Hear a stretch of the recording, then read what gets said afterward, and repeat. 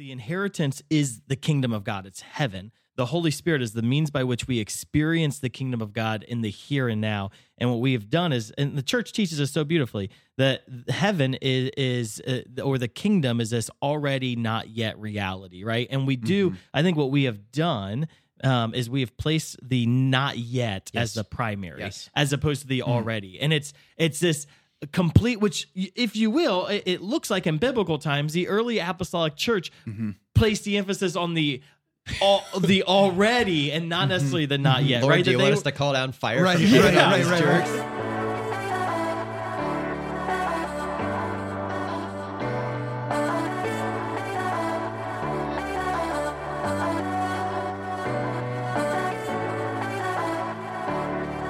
Hello and welcome to Beyond Damascus, the show where encounter meets mission. My name is Dan Dimite, and I'm joined here with my good friends and brothers in Christ, Brad Piron and Aaron Richards. Hello, guys. Happy to be here. Hey, this is exciting. We're here in the studio. Which you guys studio? are both wearing green. I get to look across the table and see And we two have green mugs. specimens with green My mugs. goodness. It's great. Green day. Before the show, it was a lot of fun.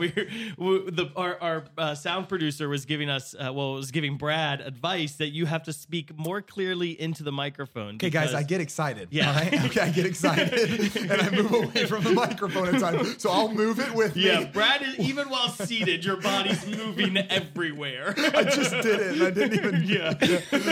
And so we're gonna have to glue Brad's body in one position or his head or So I'm focused. But it's really exciting. If this is your first time joining us, Beyond Damascus is the show where we love to kind of just emphasize the power of encounter with Jesus Christ and how that encounter leads us to a life of mission. Just like how St. Paul had a life-changing encounter on the road to Damascus, but he didn't just hey, it's me and Jesus time. It was that encounter with Jesus propelled him into a life of mission. And today, we're going to dive into this topic of living from our inheritance and how do we embrace the inheritance that God promises us. We talk about this in our faith a lot, that we have the inheritance of heaven, and through Christ Jesus, we've received an inheritance. It's all over the scriptures. So let's just what is that and how does it apply to our lives?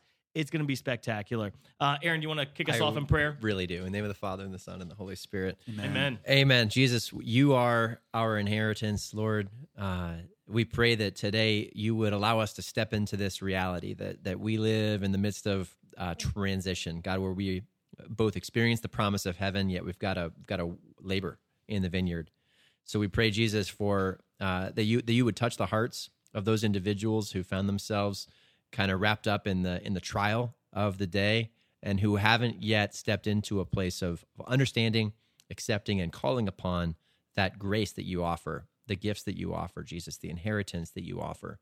So we pray in Jesus' name that you'd guide our words and lead them to the target. God, that those hearts that are most in need would receive this message. In Jesus' name we pray. Amen. In the name of the Father, and the Son, and the Holy Spirit. Amen. That was a good prayer, Sir Aaron. All right, before we Hopefully dive that's the in- way we're going. Yeah. Kind of Before we dive asserted in, some influence. Can I say that I saw a commercial recently where you can buy 1 square foot in Scotland, and then you're officially a sir or madam. So you can put it on your title. So you just said Sir Aaron. I'm wondering if we should maybe purchase him as a gift next birthday or something. I'm wondering why I haven't done this yet. Yeah, good point. I need this. in my life. I don't know if Sir would fit well with your name, David. I think, Sir Daniel. I think it's both Sir and Lord. You get both technically, It or does- something it- lowercase L, obviously. Yeah. But My little town is called Berwick. Sir Daniel of Berwick. Sounds great. hey, that would Better work. than That kind of Centerburg. works. It's a little epic, but anyway, Could my children be my peasants? I think All that's right, inappropriate. So what's the best thing that happened this weekend, or what's the Lord saying in your prayer? Just fun things. What's going down? I think best thing that happened this weekend, 2 of our mission Yes, staff people got yes, married. yes. And it was amazing. Shout out to Anthony and Mary Beth for being awesome. And we actually attended the wedding ceremony at my home parish, St. Paul in Westerville. And on Sunday, so the day after the wedding, Father Wilson, who's the pastor there, just spoke how the Lord moved in his heart during the wedding and was speaking to just the power of like communal response, and how whenever we're actually like operating together, something beautiful happens. And so I was really touched, first of all, just by being there, because it was an amazing celebration. And then the follow up the next day to hear that it wasn't just like, me and my immediate like sphere of influence that were excited about the day, but that it was blessing something bigger than that was awesome. So that was my weekend. If you ever want a spouse, just become a missionary at Damascus, because our missionaries are getting married left and right, which is pretty amazing. Pretty high batting average right now. It's not the purpose of the program, but it's definitely a nice byproduct. COVID was good to us. I'm just gonna reserve myself from the conversation. I think. The missionary recruiter. Right, you don't use that in recruiting. I don't use it in recruiting. Okay, it's probably not the reason. Why were you called to serve as a missionary with Damascus? Because Dan promised me. Yeah, I had a handful of people ask me over the course of the weekend, like, when was it that you anticipated or knew that God was going to use like that one of the fruits of the missionary program at Damascus was going to be all these beautiful couples and consequently all these beautiful children being conceived in the Lord, right? And I was reflecting back to a lot of things here happen not by accident, but like the Lord guides us in a prophetic process, and then we get to look back and be like, oh yeah, of course that was my plan. Yeah, right. All along. We knew it in our minds the entire time. Yeah, it was the second year of our missionary program. Sam Halligan and Whitney Fisher came dating, and when Sam approached me one afternoon and asked, hey, would you be open to me asking my girlfriend to marry me as a second year missionary? And it was that moment where I saw the future revealed. It was like the Lord opened up. It would be a plethora of married couples. It is really beautiful too. Just the way that I don't know, the way that that two people coming together vocationally, like as part of a community, impart something on the community too. Like each couple that I've seen, they just have a charism that they're bringing. Like Mary Beth and Anthony are like the most joyful people you'll ever meet. And like the whole date was just awesome. And it's like, man, the Lord's just really blessed us with so many amazing people. So it was just a sweet weekend. Yeah, it's neat. First, the beauty of the liturgy when two people are in love with the Lord and their community's in love with the Lord. The liturgy is so vibrant, and there are so many people coming up to me during the reception, just like, wow, I didn't even know Catholics like celebrated the Mass like that still. It's we do, right? Like this can be like, it's such a witness in so many ways. I always love, some priests often highlight at wedding receptions that the Lord promises us that heaven will be like a wedding banquet, right? Not necessarily like it's the banquet, that celebration, that feast with family and friends, and that banquet's so awesome. And that's kind of like heaven is, I think, what most of us long for, right? It's something that we're hungry to experience and to witness. And so today we're going to be talking about this, a little bit about our heavenly inheritance, but how we have access to that heavenly inheritance here and now, which is pretty exciting. I think to just root us in some scripture, which is always a good thing to do. The Lord says in Galatians chapter 4, he says, to prove that you are children, God sent the Spirit of His Son into our hearts, crying, Abba, Father. So you are no longer a slave, but a son. And if a son, then also an heir through God. Like, I just love this. You're no longer a slave, but a son. And if a son, then an heir, right? And so that's like a powerful declaration that Paul makes, right? Like, you are no longer a slave. What does it mean? Like, when you guys hear that you're no longer a slave, in the Christian context, what does that mean for us? That's awesome. So I've reflected on this a handful of times. Patrick Rice, the director of Encounter Ministries up in Brighton, Michigan, and I were chatting about this verse and various other ones. At a handful of different times in Scripture, the Lord refers to us by different titles, and one of those here is slavery under the law, right? And slavery under the law isn't necessarily the worst thing, right? I'd rather be a slave to the law, slave to the Lord, than to be lost in the wilderness, right? To be burning in the pit of hell. So, like, when along the path to virtue, right? The Lord walks us through seasons, and one of those seasons to us can be truly like when you are caught in a place of slavery to sin. The better option is to align yourself to the lordship of Jesus, right? To allow yourself to be the slave to righteousness, Yes. as opposed to a slave to sin. Even the slave to the law for a time being, right? To like, yeah, that righteousness of And like it is falling under the right order. Which is a mercy that the Lord would offer to us, that the law could actually be a way when forced upon us, right? We allow ourselves for it to be forced upon us. But in the same way that we see, the legal system is essentially supposed to be a mercy to people to prevent them from making mistakes that would ruin their lives or the lives of those around them. So, yeah, I think to be a slave to righteousness, a slave to the law, is in fact a step along the path, but it's not the fulfillment of what God has for us. That it's a step toward maturity, right? And you mentioned the wedding feast, right? That we see the grand finale sort of Christian relationship being this fulfillment of the marriage between intimate lovers.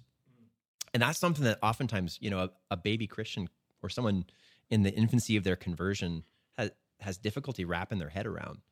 Like, what does it mean to be in relationship with Lord, where we experience this place of deep, intimate, personal knowledge and intimacy, right? So I think that's where Paul's guiding us, that, hey, like, step one was a good step, but know that there's more. Yeah, well, because under both, I'm dependent on God. Yeah. Under both, there's like a possession where the Lord actually has possession of me. But the interesting, I love that Paul's making the dichotomy between slave and son, because slave and son, again, to the point Aaron's making, there's a connectedness between how we fall under someone between slave and son, but it's very different with how we connect with them. Yes. Does that make sense? Because like whenever I'm a slave, I'm doing things out of obligation to someone in order to continue to earn my right to be under them. Yep.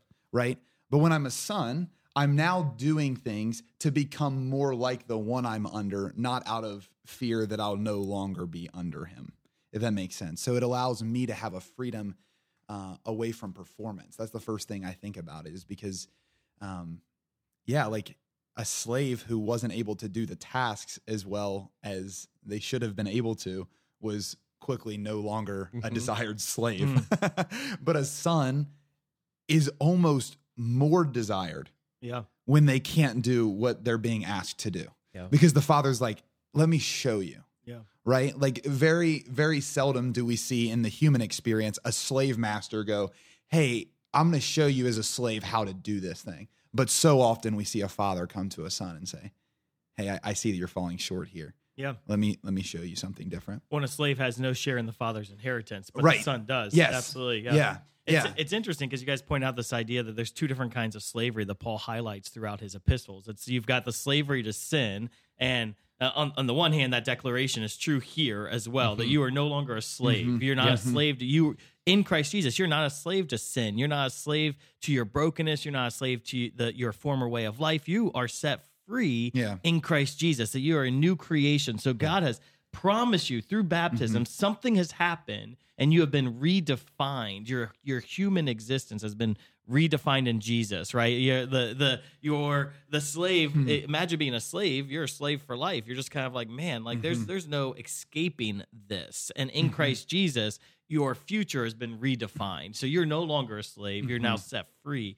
And yet Paul here is almost, he's highlighting, as you said, Aaron, this idea of, well, you can even be in Christ and in the church and yet still be a slave to the law. And that's not necessarily the fullness of life that he has planned for you. And I think it's possible that many of us who are baptized Christians can stumble throughout our lives, falling into being the slavery of sin or even the slavery to the law. And the Lord saying, this isn't the life I had for you. Yep. I had something different. Yeah. And I mean, it's just, it re-echoes that promise that there is more. There's more, right? And I love, even in the context of inheritance, that we constantly fall into the temptation of putting ourselves and putting the Lord in a box. that, the way that I knew him on the first day of my conversion, or I'm thinking back, like there's this image I share with our missionaries all the time. I remember when I was learning how to pray in high school, wrapped up in all of my idiocy of high school decisions. I remember sitting at my desk one time and just thinking more from a place of like intellectual desire than even a place of desperation. But like, God, would you just take away my free will so that I could be a better Christian? Yeah, right. I think everyone's prayed that at right. one point. Like, I hate this. And how funny is it that's sort of what we're seeing here. That like that's an immature perspective, but it's not a wrong perspective. Yep. It's a step along the journey. But God says, there's more. Yeah. When you thought that was enough, I was pointing my finger to scratch the surface of what a true relationship with me is found in. And you know what? I would argue even as I understand sonship today, just a little advanced permission that I bet tomorrow God's got something more. Yeah. Right. So it's a path of just discovering. Well, sometimes I'm like, you read the Gospels, and you're like, man, Jesus, why are you so hard on the Pharisees? Like, they were the good guys. I know. Right. They're doing and sometimes it's like, man, are they? It seems like okay, we're following the law and we're doing our best, and Jesus's hardship on them is almost this idea of it's the arrogance that, well, we have figured it out and we've perfected the Christian life. 100%. And as opposed to this place of realizing there's more. Like you conforming yourself to the law isn't enough, that there is more. There are greater treasures, there are greater riches that the Lord wants to pour on you, right? The richness of love, which is ultimately what Jesus often is hammering the Pharisees for, but the richness of peace and joy, these riches that the Lord wants to pour out on us. Yeah. So we're no longer a slave. What was it like when you guys broke free from slavery? I think one thing for me that I always think back to is there was a definite time in my life where I moved from kind of the acceptance of things were pretty good and they'll probably stay like this and we'll just get through it, to like hungering for great, if that makes sense. And everything you guys are saying like reminds me of that season of my life, because like it's a good thing to just like follow the rules put in front of you, to do the things that the Lord's asking you to do.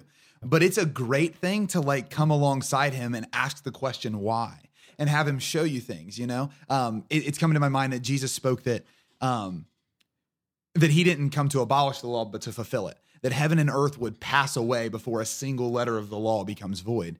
And what did he mean by that? Well, like actually he came as the son to fulfill the law, because sonship fulfills the law. Yeah. So I started desiring to actually do the things that were asked of me, not just have them asked of me and do it begrudgingly. Yep. And now there was a huge movement in my heart in that season where I started like desiring righteousness. It was like, okay, I see that you're saying that, Lord, but why? And like almost like is it Abraham who talks down the Lord from like destroying the city? Yeah. He's like, but what if it was this many? Or what if it was this? Yeah. Like, don't get annoyed with me, Lord. And I just kept asking him these whys, like, don't get annoyed with me, Lord. And the Father kept showing up.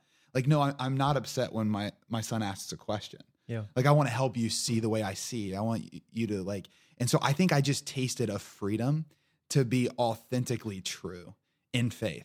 Like to sit with the Lord and no longer think that if I say what's really on my heart in this prayer time, it's not good prayer. Yeah. But to actually reveal my heart to the Lord and say, okay, teach me your ways. And it was in college for me, and it really changed my life to go from this, like, I'm just going to be good and try not to mess these things up. And when I do, I'll go to confession, to, I don't want to just settle for these things. Yeah. Of course I want to not mess up, but I, more than not messing up, I want to live a really amazing, saintly, holy life. And so there was just a tangible shift for me. Absolutely. There was a phrase that captured that. I remember, and I forget where or how I was introduced to it, but the idea of heroic virtue that really captured that for me. Like, I want to be a hero. And that sort of reframes the conversation from virtue being a discipline that I choose because I don't want to be a loser to a place. Yeah, right. Like, that being a hero is something I can align my life to. Yes, I want to remain in victory. I'm Yeah. not afraid of defeat. I want to remain in victory. Yeah. It's a It's different. funny because I can actually, like, having known you in high school, Aaron, it's like I think I can now picture a season in your life where you were just choosing virtue because you didn't want to be like the loser. Like you didn't Yeah. want to choose the, like, well, that way of life just seems weak and bad. So I'm going to choose Yeah. the virtuous thing and where that shift happened for, no, I'm going after something Yes. as Yeah. opposed to avoiding something. There was a big shift for me too. So I speak about this often. I may have actually mentioned it on the show before, but through high school and college, like trying to build discipline and virtue, and particularly in areas of chastity, you know, and leading a youth ministry program for years, like, man, I knew the discipline down to a science. I had coached hundreds of guys through Yeah. disciplining your life to build systems where you can grow stronger. And I went to confession once. It was, I don't know, earlier, midway through college with Bishop Griffin. He was in retirement at Ohio Dominican. And, you know, went, as was my course, and kind of confessing through the framework of discipline. And he, you know, I'd probably heard these words before, but for some reason this time that Stuck. seed took root. And he spoke something so simple that was like, do you think the Lord is angry when you screw up, or joyful when you come back into friendship? And that was the first place. That was the first time, once again, that invitation took root of realizing that, like, God actually desires relationship with me more than perfection from me. And that totally shifted my framework of, you know, one of the terms that we use here at Damascus is that you're not a sinner who sometimes gets lucky, but you're a saint who frequently makes mistakes. Yep. And there's a big difference in how you view yourself and how the Lord views you. Absolutely. That, like, Jesus, I'm a friend right now, and when I sin, I come to confession not because, like, oh crap, I've broken my streak of perfection and now I need to come into this place of realigning myself, but because I want to be rooted in relationship with you. Yeah, that's so rich. There's a huge difference between a slave that goes to their master after they have made a mistake versus a son who goes to their loving father after they've made a mistake. There's a giant difference. Exactly. And there's a for me that movement from slavery to sonship.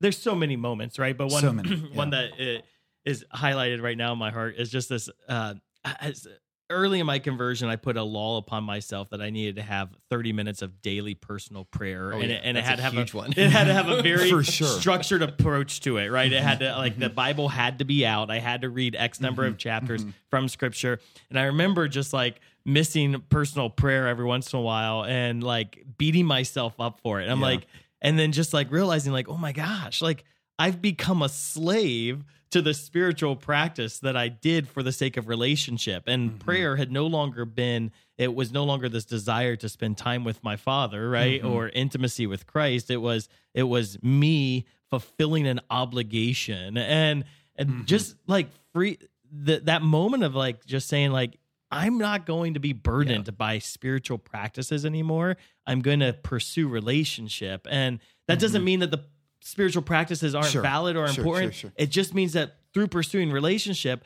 the spiritual practices naturally come. Like, I don't spend time talking to my wife every day out of responsibility and duty. I spend time talking to my wife every day because I love my wife, Which fulfills the responsibility. which and fulfills duty, the responsibility. right? Because it's still there. It's just now background. And that's huge in the lives of the young adults that we walk with here at Damascus. It's that, like, I think that's a perfect analogy for it, is that responsibility and duty is not at the forefront of my mind. I'm not doing this out of that. Yeah. I'm doing this, and it's achieving that. Yes.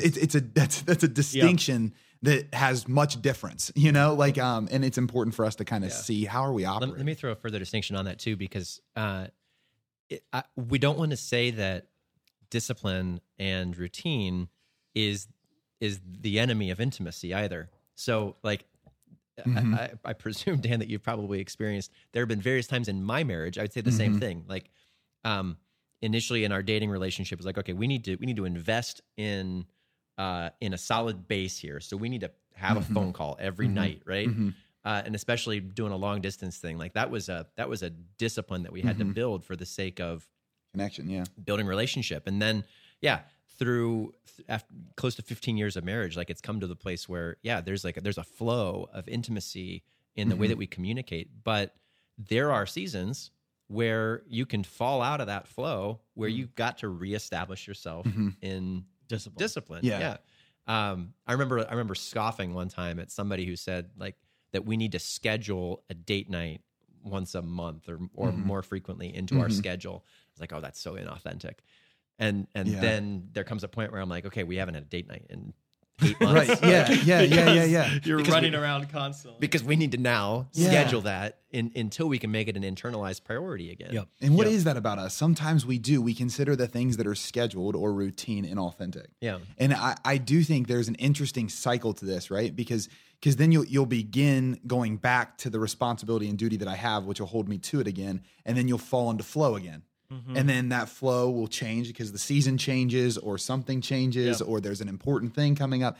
And I feel like it's almost like the turning of the seasons. And it's almost like the Lord takes you into greater maturity each time. Yeah. Because I find myself in my life right now going back to old ways of approaching personal prayer that I did right after conversion that at some point got laborsome for me in the wrong sense, where it was like more of a work than a relationship. But now he's bringing me back and I'm like, whoa, this is actually so freeing because I'm not kind of like lost in space. Yeah. And so I don't know, there's some kind of So this is super rich. We promised a show on inheritance, and we're diving deep into like my introduction question, which is great. So we're no longer slaves, but we're sons, and I think that is that reality of we want to be broken free from a duty bound religion to a relationship oriented religion, right? That like I'm experiencing intimacy with the Lord, but then that relationship as sons, I love this because he says you're no longer slaves, but you're sons, and if sons, then heirs, right? And this idea that there's something that comes with sonship that doesn't come with slavery, right? And that because the relationship has a transformation, and it's possible that I can be baptized and still live a slave style relationship with the Lord. And so until that relationship is reoriented towards and transformed towards sonship or daughtership, once that happens, we start to see a fruit of that relationship. And the fruit of the relationship of sonship is an inheritance, right? And so the inheritance that is promised to us is all over Scripture, right? That we've got this promise of an inheritance. And in Ephesians chapter 1, God says that God has blessed us in Christ with every spiritual blessing in heavenly places. And I love this. He goes on in verse 11, he says that we have obtained an inheritance, and we are sealed with the promise of the Holy Spirit, who is the guarantee of our inheritance until we acquire possession of it, to the praise of his glory. So we've obtained this inheritance, and we've been given the promise of the Holy Spirit, who is the guarantor of this inheritance until we have complete possession of it, right? So there's this already not yet reality of the inheritance where we've obtained it, and yet the Holy Spirit is almost the bridge that makes sure that until we get the full possession of it, that we experience the inheritance of heaven. So when we talk about the inheritance, right? What is the inheritance that the Lord gives us as his sons? Access to all that is his, right? Like I'm just thinking about it in the natural sense, like the inheritance that comes to a son or a daughter, usually upon the passing, right, of their earthly father and mother, is access to all that was their father and mother's, right? And our Father in heaven has desired to give us access to everything that's his.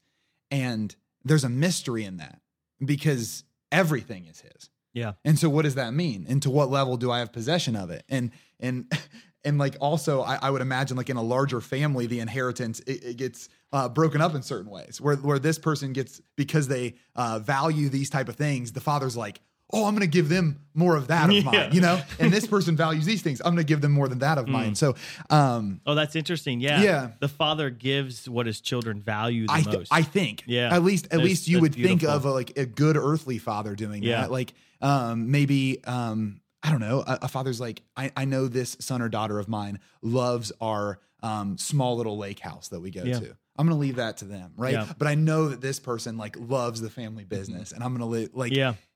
you wonder. But anyway, I think at least an inheritance is access to what the one who's giving it has. Yeah. You know? Amen. I love that. I keep wrapping my mind around, when I think of inheritance, I have difficulty separating the things of this world, Yeah. right? So I'm thinking to myself, okay, what does God own? Like, what does God have to give? And it's funny. So I mentioned this, I know on the show before, but St. Thomas, when he looks at this, that verse that you just shared, he identifies that it's the resurrection, like it's the resurrected life that is the inheritance that the Lord has for us. Mm-hmm. The resurrected life of Jesus is the perfect, participation in his. When I speak of the can't shoot from the hip when I'm speaking about Trinitarian theology. Right. You just can't quote the Summa right away. I can sip coffee slowly if I need to think a little longer. So, let me wrap it up in this. The gifts of the Holy Spirit, St. Thomas says, are a foretaste for us of what we will possess in the resurrection. Yep. So when the Holy Spirit is that guarantee, and the gifts that he offers to us today are an insight into what it is that we will possess in its fullness in the resurrected life. So whether wherever you want to try to define that, whether it's the seven gifts from the Old Testament that we talk about in the sacrament of confirmation, whether it's the expression of the more evangelical gifts in the New Testament, or you go all the way back to Genesis, like it's those preternatural gifts of what's life like before the pain of death, before fear, before we're limited by the ability to move from place to place because stuff's in our way, right? That's the promise of the resurrected life. It's freedom from all inhibition, and that's why Paul, in the same breath, will say to zealously pursue, like to earnestly desire those gifts of the Spirit. Why? Because that's our expression today of what's available to us in the end. Yeah, so that's the promise of sons, is that we're going to experience the gifts of the Holy Spirit. And Paul lays out to the Ephesians, okay, there's this reality that you're going to experience the fullness of the resurrection, the fullness of the gifts of the Holy Spirit. And yet, until you have complete possession of it, I have given you the gift of the Holy Spirit to allow you to experience that now in this world, right? Even I like to say that the inheritance of heaven, what does God have to give? And he says it. So he talks about you're going to receive an inheritance in Galatians 4. And then Galatians 5, he says, so don't live as slaves to sin and gratify the desires of the flesh, but live in the Spirit. And he says, and the fruit of the Holy Spirit is peace, love, joy, gentleness, kindness, generosity, faithfulness, patience, and self-control. And all of these gifts, all of these fruits of the Holy Spirit, that is the inheritance. The inheritance of heaven. When I receive the Holy Spirit, what naturally comes forth from me is peace. It's love. It's joy.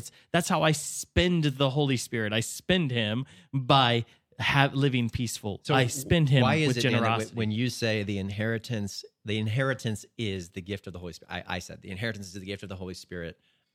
It's almost like there's this disappointment that settles in. Like, oh, is that it? Dang. There was no disappointment in me. I was excited because I feel like we've wrapped ourselves up in this idea that and I'll use some of the the charismatic gifts. I pray for healing, but I have somehow come to the expectation that frequently some portion of my prayer is going to be rendered ineffective. Yeah. Right. And I think that for us who exist in the world, who is everybody, that when we talk about the gifts of the Spirit, it's like this promise that isn't always, it's not always actualized or fulfilled, right? Because the Lord promises peace, but guess what? Like my life's still filled with anxiety. Yeah. And worry, Well, I think that's the problem. So, they were ready and they were experiencing the kingdom of God. And what does Jesus say? He doesn't say the kingdom of God will come to you when you die. He says the kingdom of God is at hand. Yeah. And because Jesus lived as if the kingdom of God was the inheritance is the kingdom of God. It's heaven. the Holy Spirit is the means by which we experience the kingdom of God in the here and now. And what we have done is, and the church teaches us so beautifully, that heaven is or the kingdom is this already not yet reality, right? And we do, I think what we have done is we have placed the not yet as the primary, as opposed to the already. And it's this complete, which, if you will, it looks like in biblical times, the early apostolic church placed the emphasis on the already and not necessarily the not yet. Lord, right? do you want us to call down fire? Right, from heaven on right, these right, jerks? Exactly. Like they at hand, he experienced in his earthly ministry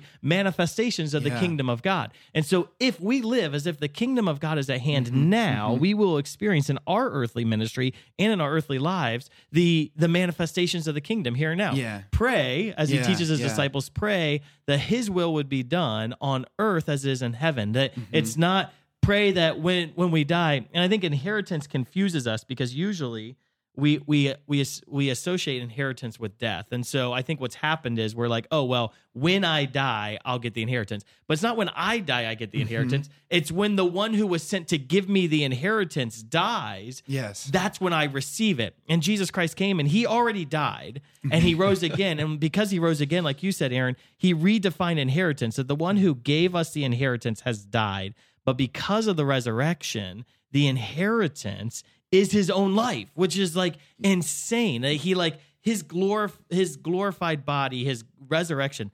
unleashes the inheritance of heaven into our lives. Well, here think and now. about that, because you're taking it from a heavenly perspective and bringing it into an earthly perspective instead of the other way around. Yeah. Because the earthly perspective, we are like, when someone dies, then you get the inheritance. But as you were speaking there, Dan, what I began thinking is the inheritance is actually my ability to live with that person and all they have until they die.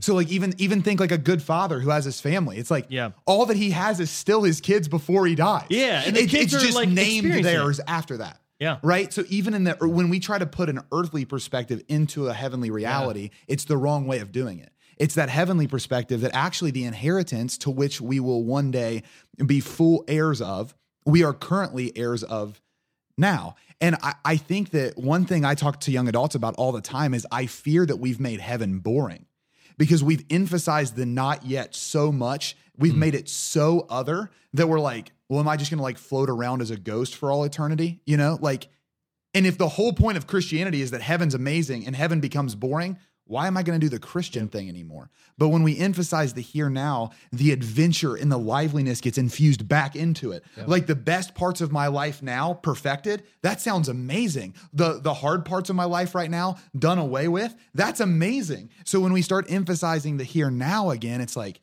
oh wait, there's something about heaven again. And then I can appreciate the inheritance in a different way, I think. And I challenge any listener that as you're speaking, if they questioned the here now, right? Yeah, As we say already, but not yet, or the here now, right? That is it that, okay, yes, I kind of believe I can experience it here now, but not really. Well, ask right? yourself the question. Yeah. Everything you've ever needed for salvation is available to you right now. Do you believe that? It's true. It's true. Right, it's true. Yeah. That everything, so as we sit here, and this is where I get with young adults as well, is like, you know, when I'm in my long-term vocation, when I'm here, it's like everything you've ever needed for salvation is here right now.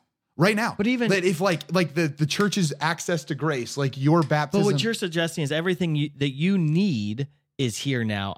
What I'm suggesting is salvation is here now. Yeah, correct. So it's not everything I need to earn salvation. Salvation has been, in a sense, given to me in Christ Jesus, and that is my inheritance. Well, no, I would say that there's a wedding between those two things, though, because everything I need to earn salvation is Jesus. Mm-hmm. Yeah, right. So but emphasizing that I think is important. But it is like their access did need to be earned. Yep. I just could never earn it. I think the beauty is, though, can we change our framework that I'm not going after something? Sure. I'm actually already in possession of something. So the difference between the me going after something to get holy, to get peace, to get joy, that I'm trying to get it. That's not living the Christian life. The Christian life is I've already been given everything I think I don't have. I actually have it. I need to learn how to live it and how to release it, right? Yeah. That I already have peace. I already have joy. I already have gentleness. So if I'm like, man, I'm just so angry. No. I am peaceful. I've been redefined in Christ Jesus. I'm a new creation. The peace of Christ is my inheritance. I possess it. Now I have to learn how to release it. Well, I have access to it. Yeah. If I don't take a withdrawal on that, or if Yeah. I don't grab it, then that's actually not true about me. But it's in me. So the Christ Jesus is alive in me. We So- would agree there. Yeah, So- exactly. So I may not be, it may not be the fruit of my actions right now, but it's in me, Well, right? yeah. Like if Jesus, he says, I am the light of the world, and he says, you are the light of the world. If Jesus is good, then I am good. Yeah. If Jesus is peace, then I am peace. If Yeah. Jesus is love, then I am love. And the practice of the Christian life is not, can I work hard enough to get something, but rather, how do I learn to release what God has already given? Yeah. Or I want to bring that back to Aaron's thought, because there's a tension even in my heart in this that I'm trying to discover as I'm speaking it. But like, the degree to which we have access to that's the degree to which we're living the resurrected life. So like, if the inheritance, just like if I can like parse it out, if our inheritance is the resurrected life, there is a part of that inheritance that's available to me now to the degree I cooperate with it. It's not just there in the ether for me to live out of. It's a cooperation, because the Lord won't force it on me. He's not going to force gentleness on me if I want to flip this table over. But I have access to that gentleness when I yield to him. And the resurrected life is a life fully yielded unto the Father. Let me toss one more thing. So Is that? I think even in that statement, though, there's a presumption that the natural state is negative, but I have access to the positive. Correct. Yes. The natural state is positive. That's a beautiful way to say it. I think I wrestle with that. So you are gentle that doesn't in take Christ into account the Jesus. fall, does it? I don't think does, it adequately but then it takes does. into account our baptism. So when we are redeemed in Christ, Yeah. right, that our nature is actually transformed. Mm-hmm. So, and I think that's we're saying the same thing in a different way. Yeah, and, sure, it's a habit that we have to break. Agreed. Is coming to this place of understanding, like, Mm-hmm. yeah, I am not a sinner who sometimes gets lucky. I am not an angry person who has access to peace. Yeah. I'm a son of God Mm-hmm. who's made to operate in a certain way in the image and likeness of God. I already have access to my resurrected life, right? It's a weird, wild stuff here. Yeah. But I've got to realize that this is who I am, and to actually sin is an act that's below my nature. Agreed. Right? Completely agree. So like that should be the thing that is infrequent, Yeah. right? That should be the thing Yeah. that's strange. Yeah. Yet concupiscence has made that my tendency. Right. So I think we need to be careful, because again, we're walking a tightrope, because like, I agree that, so by my baptism, I've been baptized into the death of Jesus, and I've been brought up into his resurrected life. Yet I'm not living past the thin veil. Mm-hmm. I'm not living past the thin veil. And so in that, the world that has fallen around me provokes my tendency through concupiscence to interact with that fallen world instead of the heavenly world. Of course. So in each moment, I have to choose which I'm cooperating with. And think- that's the Christian walk, is which one am I cooperating with when I But I speak think there's this, more when I than do that. So what I'm suggesting is there's a Yeah. greater reality. So I think that's even still somewhat of a slave mindset that if I can get to the place, the renewal of the mind. I think that was an if I insult, Brad. no, I do think it is. No, It's say it, because say it's it. this slave mindset that the power of the world is stronger than the power of heaven that dwells inside of me. So the power of the world that's outside of me is a seductive suggestion, but the power of heaven is inside of me, and that's what will transform me. It's not the power, though. Yeah. I would say that it's provocative. Yeah. So I wouldn't say it's more. I'm just saying I think it's a straw man of what I'm saying.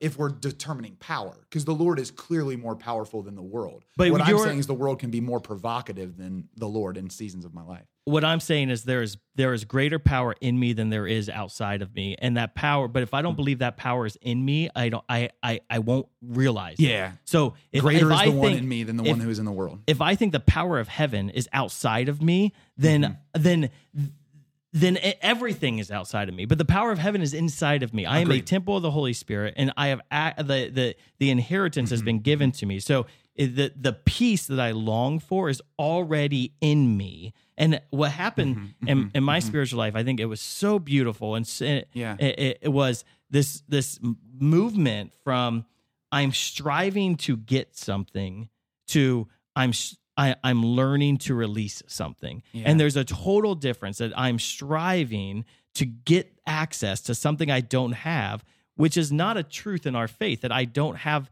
the treasures of heaven. They've already been given to me. So now instead, if my mindset isn't that I'm striving to get, because when I'm striving to get, I'm never enough. Yeah. But when I already have, I realize, man, I am so loved, and the Father loves me so much. He's already given me everything of heaven. And now all I need to do is learn how to be better at releasing these things, right? Or so I'm not what if striving to get rid of my anger. I already have peace. I'm learning to release that peace more effectively. But I might be striving to be peaceful. No. That's what I'm trying to overcome right So now. I'm trying to say break that mindset and learn to release. So but I disagree there, because then because literally, like, you're suggesting a life that does not, that literally does. In order to live that life fully, I think you would have to create literally a place outside of the world. That's not like it's the in and of the in and of distinction, right? Because you were saying that I was striving to get. I'm saying striving to be. Like the idea that I am right now the perfected version of Brad is not true, because I'm cooperating progressively with the inheritance that's been given to me. In the same way that, like, if you left me $1 million, I could say I'm a millionaire, but the way I spend that money or have access to it depends on how I'm accessing it. Like it does, because I could leave it buried in a yard in cash and it could disintegrate. Or I could put it in a I don't know, savings, because I'm nervous to spend any of it. What I'm saying is there's a cooperation that I think we lose. Dogecoin. Yeah, I just think all I'm trying to say is I get nervous at times that, because I think where we would agree is the pendulum in the church has been swung to performance, strive to get, be something different, like. And I just don't want to swing the pendulum all the way over, that then totally rejects the fact that I do need to cooperate with that grace that's been given. Absolutely. Yeah, absolutely. No, Does that make sense? Yeah, but that's the cooperation is the learning to release. So the cooperation is not the striving. Striving is what slaves do. Sons already have. So the cooperation is, Father, teach me how to release what you've already given me. There's something totally different than it's outside of me and I don't have possession of it, to something that's inside of me, and I'm learning how to that. So yes, it is definitely something that takes effort and work and training, but it's that I have it, and that's the change. That's the change of mindset. Terms differently, because I think it sounds to me. I'd be interested in what you think on what we're saying here, Aaron. But like, it seems to me like you're defining striving as inherently performing. No, yeah, striving is something that's outside that I'm trying to get, versus I already have possession of it. What I'm saying let me is paint a picture. Striving is a pursuit. Okay, so the Holy Spirit, Holy Spirit wants to work through us. So the image that I have, I've used this in speaking on St. Thomas, right? That the resurrected life is the inheritance that's already been won for us. It's in us. Right. He is in us. The Holy Spirit is in us. And like that means all of infinite provision lives inside of us. I imagine, so let's say you're working at a reservoir, right? There's this immense amount of water that's this potential energy that's captured in this reservoir, and you're the guy in charge of the gate. You're the guy in charge of the sluice gate to release that power. It takes work to turn the gate, but I don't have to go out and get water. Completely agree. I have to do the work of learning how to open the gate. So that can be difficult, right? Because I need to learn how to do it. It's especially difficult when that gate hasn't ever been used and it's rusty and nasty, right? So like, it's the process of, there's a lot of work that has to happen, but I would be remiss to think that I can achieve, throwing water downstream by going and pulling it from a well. Yeah. I want to. That's a sweet analogy, and I think yes, if striving means that we have to do something that takes effort and work, I think that's good. I think that the renewal of the mind has to be that it isn't something I'm trying to get. Yeah. It's just something I already have, Yeah. and I think I would like to paint a picture of the parable of the lost son, the prodigal son, and I think a lot of times we paint this as these two sons, and I think you could classify them as two slaves as well, right? Where you have one who is a slave to sin and the other who is a slave to, if you will, the law. And you have the slave to sin, of course, he goes off, he gets his inheritance. And the prodigal son's all about inheritance, right? That he goes and he's like, Father, can I have my share of the inheritance now? And the father gives him his share of inheritance. And he goes and he squanders it. But what's so remarkable about this is how the second son, he replies and how the father follows up from his reply. He says to his father, look, all these years I've served you, and not once did I disobey your orders, right? So he's like, I followed the law. Not once did I disobey your orders. Yet you never gave me even a young goat to feast on with my friends. So I was obedient to the law. I was a slave to the law, but you never gave me the fruit. I never experienced that banquet. I never experienced the heavenly promise, right? That wedding feast that was supposed to come, right? So I did the law, but I didn't experience the promise. But when your son returns, who swallowed up your property with prostitutes, for him you slaughter a fattened calf. And this is what the father says. He says to him, my son, you are with me always. Everything I have is yours. And I love this because he reminds him, first of all, you're my son. You're not my slave. And you're with me always. So being with me is the inheritance. Is the treasure, right? That is what more could you desire? But then I love this. And I just, everything I have is yours. Everything I have is yours. So the inheritance that we receive as sons, it's a living inheritance, and everything the Father has is mine. I possess it. So if the Father is love, it's mine. I possess love. So I'm not somehow incapable of love because everything he has is mine. And I think where the son went, the son who stayed, the second son, where he went astray, is he never asked, right? At least the first son asked for the inheritance and he squandered it, right? But the son had access this whole time to everything the father had. And I love it because the father's inheritance in heaven is endless, right? It's not like there's half. Like the idea of half is funny. Like half of infinity is infinity. And you could, if this wasn't the father, half of if it wasn't the God the Father, you would say, well, if he's slaughtering the fatted calf, that's supposed to be mine because you already gave him his, right? But it's no, this is endless, and everything I have is yours. You don't get half, you get 100%, and 100% of everything is everything. And so this son was living in a slave mindset, and I think so many of us in the church are living in this slave mindset where I've done everything you've asked me to do, and I haven't experienced the banquet yet. And the question is, well, why? Why haven't you experienced the banquet yet? Because you never asked for the goat for you and your friends. You never the reason you haven't seen someone have a breakthrough of healing is, have you asked for it? The reason you haven't experienced the fullness of peace in your life is you haven't asked for it. And sometimes it's like, no, I have asked for it, but you don't believe that it's yours, right? So maybe you're asking for it, but you actually don't believe. No, you already have it, right? Yeah. And Dan, I would even to push a step further, I wonder in that analogy here, if that son had come to the father and asked for it, what would his response have been? Like, you don't need to ask. The goat's already yours. Just go have a party. Just go. Right. Just go enjoy. Yeah. Well, I think there's and what was the underlying mindset of the older son, right? That I've been living in fear of losing it. I've been living in fear of losing it. Like I've been toiling day and night because what if we lost this thing? You know? And that is the disposition of a slave, right? Like, what if I lost the right to do this? What if I lost the ability to provide for all of those things that a slave would think? But a son's not supposed to fear losing it. The son's supposed to find freedom in enjoying it. Wow. You know? And I think that like breaks my heart. I don't think I've ever thought about that, because the father then goes on to say, right, that your brother was dead and has come to life again. He was lost and has been found. Like, it's sometimes it's easier for someone who's dead to realize they don't have life than someone who's lifeless. Yeah. Like, he was dead and he's come to life again, and he knows that.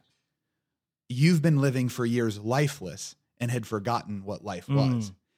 And like, there's a subtlety in that really can affect us in the Christian life. And I think it goes to what you and I were going back and forth on there, Dan. It's like, yeah, we really need to recognize that, like, no, life is here. And it's not, if Jesus is the way, the truth, and the life, like the liveliness, the celebration, the excitement, the enjoyment, it's right here. The degree to which I'm combating that is the flesh, it's the world, it's the evil one. It's me contending with that. I want to be able to say, well, no, the life that you've given me so good, Father. Like, I'm glad, like, because why isn't he at the celebration? Like, even if he wasn't thinking about, because maybe he didn't want to have a party. Envy isn't, I want the party he's having. Envy is, I don't want him to have the party. Yeah.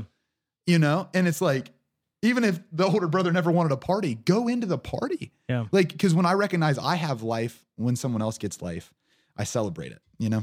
Well, I think that's if I hope the show does anything today, is that the breakthrough moment would be when I discover that I've been living as that second son, and I can change. That the Father has an inheritance for me, and I can embrace this inheritance, not when the Father dies, not when I die, but now. Because the Father is like, it's here. And it's, I'm not worried about things running out. So just take it. And I think to close, I'd like to highlight three ways that we can really embrace this inheritance. I think the first one is that we have to make withdrawals. And you shared this earlier, Brad, that there's a difference between having access to an inheritance without withdrawing. It would be useless if my grandma dies and she leaves me $1 million in the bank. Well, that $1 million really doesn't do me any good unless I start writing a check. And the beautiful thing is the Lord gives us blank checks. And so we can start writing checks to make withdrawals in the inheritance more frequently, that we don't have to see ourselves as we're not living in a household that is destitute, that we are living in a household that is abundant. And and I think sometimes we as God's children approach him with destitution in mind. Can I eat the scraps that fall from your table? And the scraps that fall from the Father's table are great scraps, right? That is good enough. But no, we're at the table, and so we can make withdrawals. Aaron, how do you make withdrawals? What do you do in your spiritual life to practice making withdrawals? Yeah, I mean, I think the phrase that comes to mind is pray with faith, right? To actually put yourself in a position where I can't do this thing on my own. I mean, it seems almost like we're reducing it down to an oversimplistic perspective, but I love seeing those simple gifts of the Spirit, as powerful as they may be, like a prophetic word of being a practice of this, of realizing that in order to draw upon the prophetic inheritance that God has for me, I've got to open my mouth. Yep. Yeah. Right. I've got to open my mouth and allow myself to speak. To speak the Lord's word. Amen. And sometimes it's building habits of realizing that, okay, I'm still not at the place where it's frequently comfortable for me to do that. So I just need to do it more often. Good. Yeah, I love that. So the first one is we want to make withdrawals. The second one is we want to live from, not strive for. And I think this is the renewal of the mind that we went back and forth. And I think I think at the end, Brad, you highlighted our distinction. So yes, striving is very so like I think we define that. It makes sense. Yeah. And so, but I think the principle here is the renewal of the mind that's needed is that we already have the inheritance. It's not something we're trying to get. And so it does take discipline and time and effort. And maybe that's where the richness of this teaching is, because if you hear this teaching and you're like, oh, okay, well, since I have it, then tomorrow, as soon as I ask, everything should be perfect, fine. Right? Everything's but, great. Yeah, it's this diligent practice of learning that, okay, I lack nothing in Christ Jesus. Everything he has is mine. Those words, the Father speaks to the Son, are so everything I have is yours. So if we can understand that everything he has is ours, I lack nothing. That's good. But I have to learn how to live in that. And so, and I think this is beautiful. That Joshua, when Moses dies, God says to Joshua, Moses, my servant is dead. Now therefore arise, go over this Jordan and with your people unto the land which I will give to them, even to the children of Israel. Every place that the sole of your foot shall tread upon, that have I given unto you, as I said unto Moses. I have already given it unto you. Yeah. So they're already they're about to enter the promised land, right? And we already have this promised land, this inheritance that we're living for, striving for, whatever. It's this already, not yet. But he says, everywhere your foot goes, I've given you that.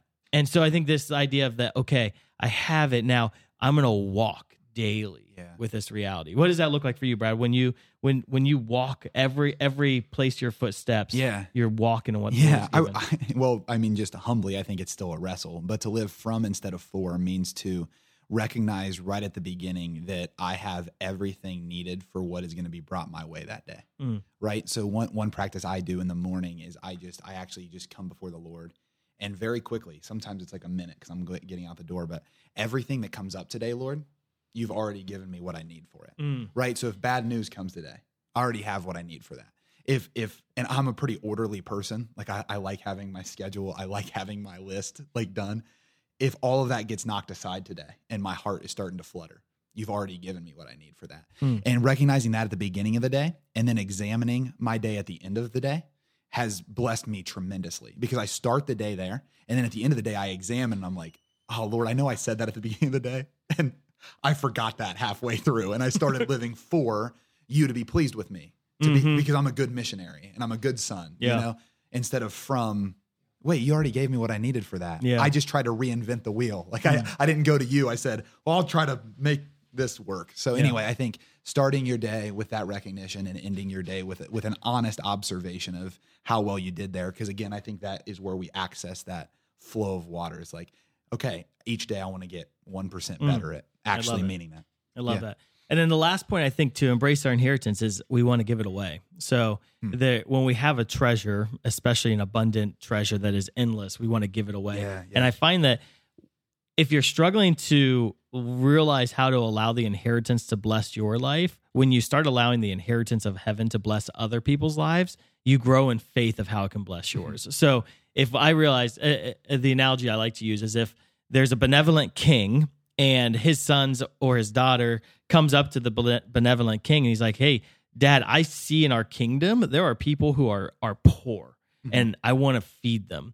A benevolent king would be like, absolutely, use whatever kingdom's resources we have to feed those in the kingdom. And I think that when we realize, oh my gosh, I have access to all of heaven's resources for his people, and that's when the kingdom of God is manifested in the world. That Jesus was like, the kingdom of God, the kingdom of heaven is at hand. And because he saw that he declared the kingdom of heaven was at hand, he saw that he had access to the inheritance of heaven, he was able to release that upon the people who are poor and suffering. And that's where, let's give it away, right? When I understand I have access to the healing power of heaven, I can give that away to others. When I have access to the peace of heaven, I can give that away to others. And when I have access, I like to, even when doing prayer ministry, just sometimes I'll even reach my hand up, but I like to picture myself reaching my hand up, grabbing a resource from heaven and just giving it to the person in front of me. And I think when we start doing that, number one, we see lives in front of us changed and transformed, right? Which is so powerful. Shows you the inheritance is real,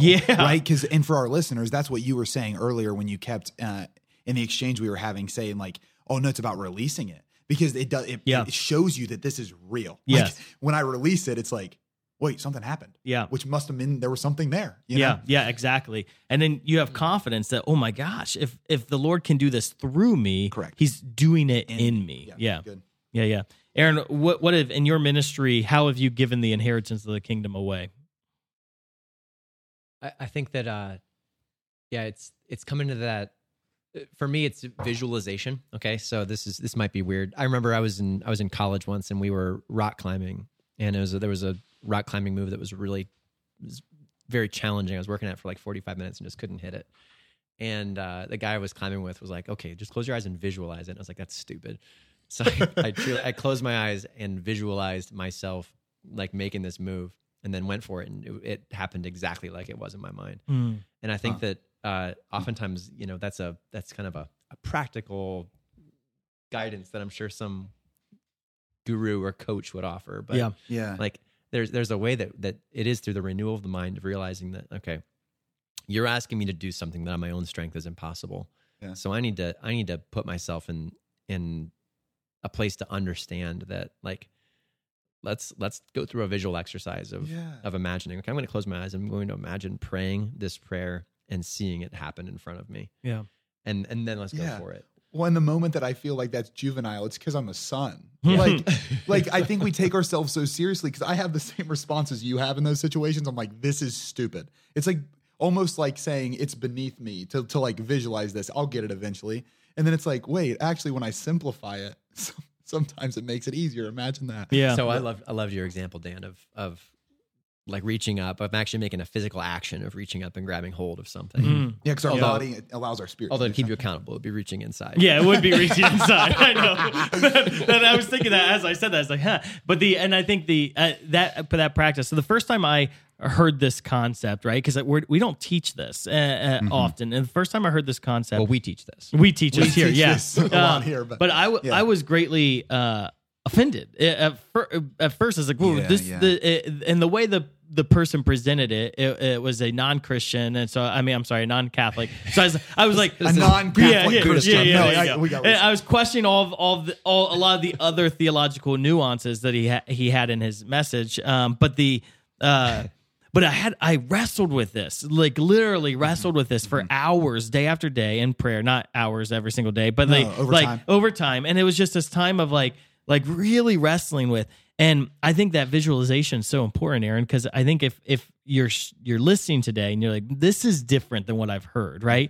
Then come to understand, what does it look like to have the inheritance of kingdom? Because we all believe that we're temples of the Holy Spirit. Yeah. We all believe that in the already not yet. These are Catholic fundamental truths. Now, take that deeper to understand, if I've received this inheritance, what does that look like in my soul? What have I received now? And visualize that interiorly in my soul.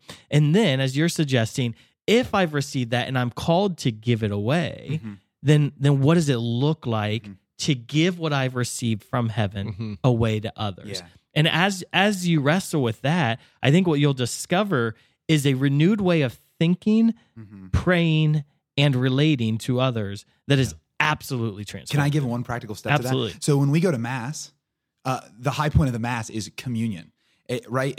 And we know this. I'm speaking like elementary, but like we actually take in Jesus. Like that is a real act where we are taking in the body, blood, soul, and divinity of our Lord so that he can meet himself who's already there. So there's actually in the Mass an opportunity for me when I take communion to say, and I want to live from this communion every day of my life. I want to recognize that in the same way that I think that the Lord just knew that we're such physical creatures that we needed that representation, that like actually taking in the Eucharist and taking Jesus into us allows us to know, wait, he actually lives inside of me in a very real way through the food that he nourishes me with and spiritually. Yep. In the way that he's taken up residence since my baptism. So maybe the next time you go to Mass, if I could encourage that to the listeners, like next time you go to Mass, when you go and you receive the Lord, allow him to know that you want to be aware of him within you in the same way you are in that moment for the rest of your life. And I think it'll change your life. Amen. I love it. One of you guys want to close in prayer? Yeah. In the name of the Father, the Son, the Holy Spirit. Amen. Amen. Jesus, thank you for teaching us new ways of thinking. Thank you for stretching us to visualize new ways of imagining ourselves. We pray for the grace that you'd release it in us. God, I pray that each of our listeners would have access to a new way of understanding who it is that you've called them to be, who it is you've built them to be, and what it is that they have access to, Lord, as they reach into that inheritance that you've given them to be able to minister. I pray, God, that it wouldn't just be a theoretical conversation, but Lord, that you'd see application and mission.